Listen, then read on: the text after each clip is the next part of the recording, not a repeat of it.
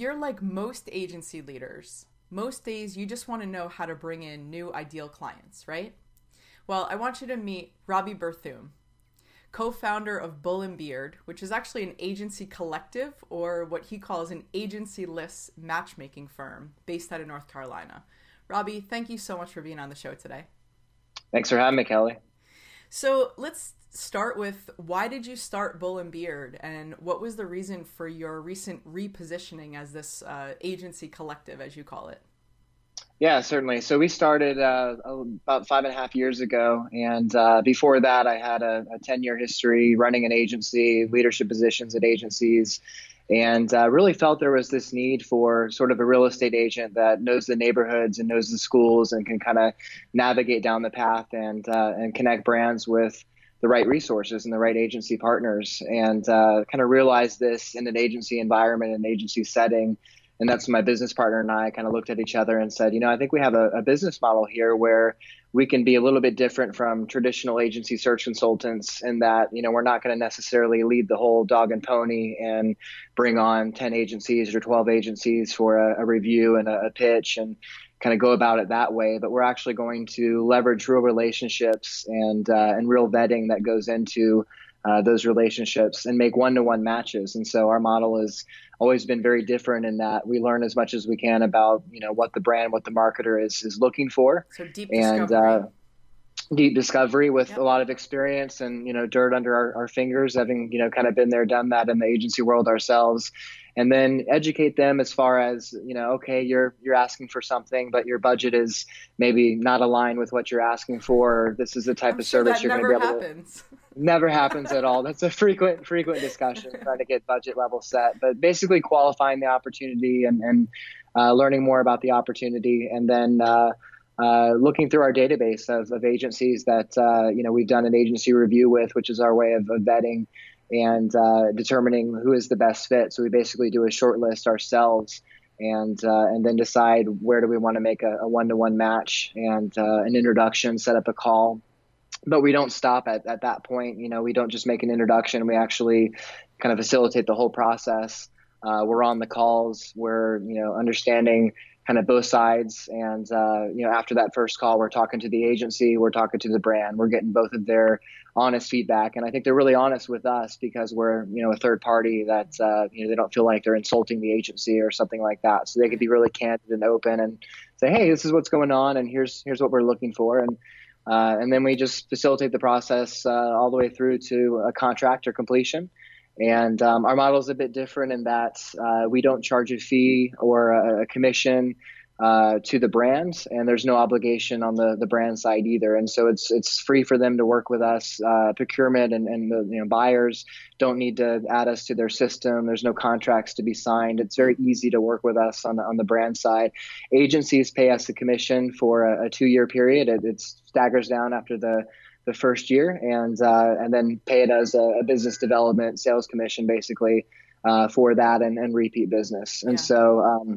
so that's kind of morphed. And then the collective question is, we were referring to ourselves as agency matchmakers, and really kind of placing our flag in the sand in terms of, hey, we're matchmakers. This is what we do. And I think the term matchmaker can be sometimes confusing in that context. And apologize, there's lots of horns honking outside, but That's all right. on the matchmaking side, we did some research and a little bit of focus groups, and determined that the concept of an agency collective just resonated a lot more with brands and with marketers in particular, as well as agencies. And they really understood better what it is that we do. Collective as a term is being used more and more, oftentimes we have a collective of freelancers or that sort of thing. Our model is more, we're an agency of agencies. We're essentially an interface into hundreds of vetted and vouched for agencies. And that's where we embrace the collective aspect. And I think that the next evolution of the collective is we also have a community for agency owners. We're working on a directory platform for agencies that is really editorialized listings. And so I think the collective will become sort of a membership model with agencies that want to work with us. And so then they can be in the community, they can be connected to opportunities that we have, as well as in the directory, getting exposure on that level. So kind of a trifecta of value on that side. So let's dive into the business model itself a little bit, because I love how unique it is, how out of the box it is. And you touched upon already, that you have these various offerings for the agencies. Can you kind of dive into that a little bit more, and like what the audit looks like, and even even to the point of like how you determine which is going to be the best agency for the fit?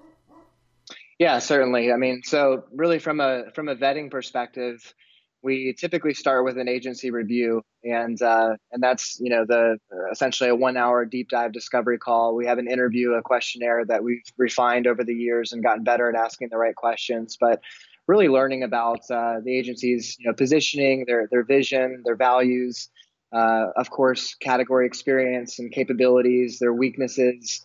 Really going from the inside out to learn as much as we can to kind of paint that picture for us from a matchmaking perspective. We have a higher level called agency evaluation. And with the agency evaluation, we actually do a little bit more vetting when it comes to doing a SWOT analysis, a competitive analysis, some more pieces to that puzzle to give us a fuller picture. And really, the more vetted the agency is, the higher they essentially rank in our database and our system, and we go towards trust. We gravitate towards trust, and that's what builds that trust is the vetting process. And so when we're doing a search, when we have something come in and for instance, there's a PR search, they want a PR agency for a specific project in mind. We're going to look at the variables in the project and those components, but then we're going to look at a lot of different factors. And some of those factors are certainly capability, certainly category experience, but also things like their character, their culture, their communication, different factors like that really just give us a better sense for are they going to have chemistry when it comes to the relationship with the brand. And a lot of times, I think it really the center of it is capability and category, but the if factor is just their communication capability, their ability to sell themselves, to talk, to explain, to articulate, make them feel comfortable, that sort of thing. And so even though we have the vetting, we also have, I think the more matches that we make with agencies to brands, we become more and more comfortable with those agencies because we see how they run their sales process. We see what kind of materials they put in front of the agency and get a good comfort level that they're going to be able to come in and really make a strong impression. And there are other agencies where, on paper, everything looks great and I'll make an introduction and then get on a call and it's like, oh my gosh, like how is it, how is this happening? And then I have to be careful to consider, okay, well, next time around, are they going to be the best match? Because it's not just the best agency for the project or for the retainer or the opportunity. It's the agency that can sell themselves. It's the agency that can get on the call and actually, make a sale and grow the relationship. The other side of it is we have a 2-year commission structure. Right. And so we're looking at agencies that can come in, maybe with a project opportunity and turn that thing into a retainer and grow incrementally. And we'll support them in that as part of our role. But that's definitely important to us as well. So a couple of things that you noted there. It sounds like your vetting process and your evaluation and assessment of an agency is pretty holistic. I mean, it's not just the service offerings and maybe who's in their client roster, but it really comes down to, can they develop rapport with the client? Are they going to be that good personality match? Are they really aggressive when they sell, or do they take a softer, more consultative approach? So I love the fact that you're not just looking at it as, hey, this agency does X, so they would be a good fit. I think that's really important, and it's something that I think probably sets you apart from other there aren't that many other agency collectives, but there are certainly people who refer agencies to clients a lot. And I think that is the it factor, like you called it. And I think that's incredible. And so, and I think part of it is I think there's this intuitive ability that we've developed and honed not only over the last 5.5 years, but just in the agency world in general, where you get this level of gut instinct around relationships and around what kind of people are going to mesh with other kind of people. And so it comes into play even when it's I'm working with a Fortune 250, for example. I'm looking at, okay, the marketing director, what is their age? What are they about? What's their personality? Who's the decision maker on top of them? That's maybe the VP of marketing, and really trying to determine what's going to be a good fit from a personality level, because, the capability and category experience is not that hard to find, but chemistry is hard to find. And so, finding the right kind of dynamic for the marketing director sometimes might even be different. It might be a situation where the marketing director likes one choice and the VP of marketing likes another choice, maybe a more conservative choice that makes them feel a little safer, because risk is a big thing, and B2B decision making and the Fortune 250 level, especially risk is a big factor. So I think that's a big part of it, is the profiles and the vetting that we do, but there's also this level of intuition where we have to kind of trust our guts and say, that's somebody that I'd work with. And that's somebody that, these personalities are going to gel well together, because, I think at the end of the day, people want to work with people they like, they enjoy working with, that shares their values, their sense of humor. It's a really intimate relationship, so they have to enjoy working together. Right. For sure. Yeah. So if agency leaders who are watching and listening, they're interested in, being a part of your stable or getting involved in some way, maybe going through that audit process, where do they start first? Yeah, I'd say, we have, so the agency stable is our private community on Facebook. It's a private group, and we've got a few hundred agency owners. It's primarily agency owners. There's some coaches and consultants that I think really contribute to the conversation, but that's a great first step. There's no cost. It's free. You can find the link by going to our website, bullandbeard.com, scrolling down, and there's 3 communities that we run: the Founder Salon, the CMO Rodeo, and the agency stable. And so the agency stable, click that button. There's a little application just to make sure you're an agency owner, get your URL, that kind of stuff. And then join that community. And there's a great, vibrant community there. So I say that's step number 1. And then step number 2, I think, is really, looking at our website and looking at, what we're doing and what we're about. And I think deciding, hey, is it worth it to, to be a part of the collective? The entry fee or the cost essentially is the agency review, is the vetting. We charge $250, which is a one-time fee for the vetting process, the initial vetting process. And that's it. It's not a recurring fee. Once you're in, you're in. And that's kind of your ticket to the rodeo. And that allows us to do that 1-hour deep dive discovery call, schedule that agency review. And then the next step I mentioned is, something that we're working on now, which is called Agency Match, which is going to be a editorialized directory of agencies in our collective, but written from our perspective, kind of an Ebert and Roper style directory, where it's this third party point of view. And that will be another, kind of way to get involved. We'll have probably a listing population to write the editorialized listing, a small fee to do that, and a monthly listing fee. But that'll be a way for us to essentially reveal our black book to brands that want to kind of choose their own adventure and look at agencies that are in our collective and maybe not necessarily use us as real estate agents. So kind of like a real estate agent or broker might have a website with listings, the same concept here, where we have our listings and then you can work with us if you actually want more of the hand holding and support from our side. So how does that work from the directory standpoint then, if it is sort of like more of a DIY model for the brands or for the clients? Are they getting access to this private listing, so that they found that particular agency or a couple of agencies through that? Or is it just sort of the honor system, or how does that work from your standpoint? Yeah, so basically the directory is a bit different in that, we're not going to have a commission structure in place. And so agencies will pay the listing fee and the setup fee to get their listing started. And that'll help, I think, also with agencies struggle oftentimes with their own positioning and their own elevator pitch, essentially. And so, part of the listing will be their positioning statement, elevator pitch, and then things like category experience, clients, character, all that good stuff. In terms of our review, our profile on the agency. And every agency has to go through the agency review vetting process and then be approved to join the directory. And so there's definitely some barriers to entry to make sure that it's very high quality. From then on, for brands, it's literally a matter of browsing agencies by category, by capability, that sort of thing, and finding agencies that they want to talk with. We'll probably have a mechanism where they can input RFP style, budget, scope, stuff like that, and then we can step in and help with the search, and then that's when a commission would apply. Okay.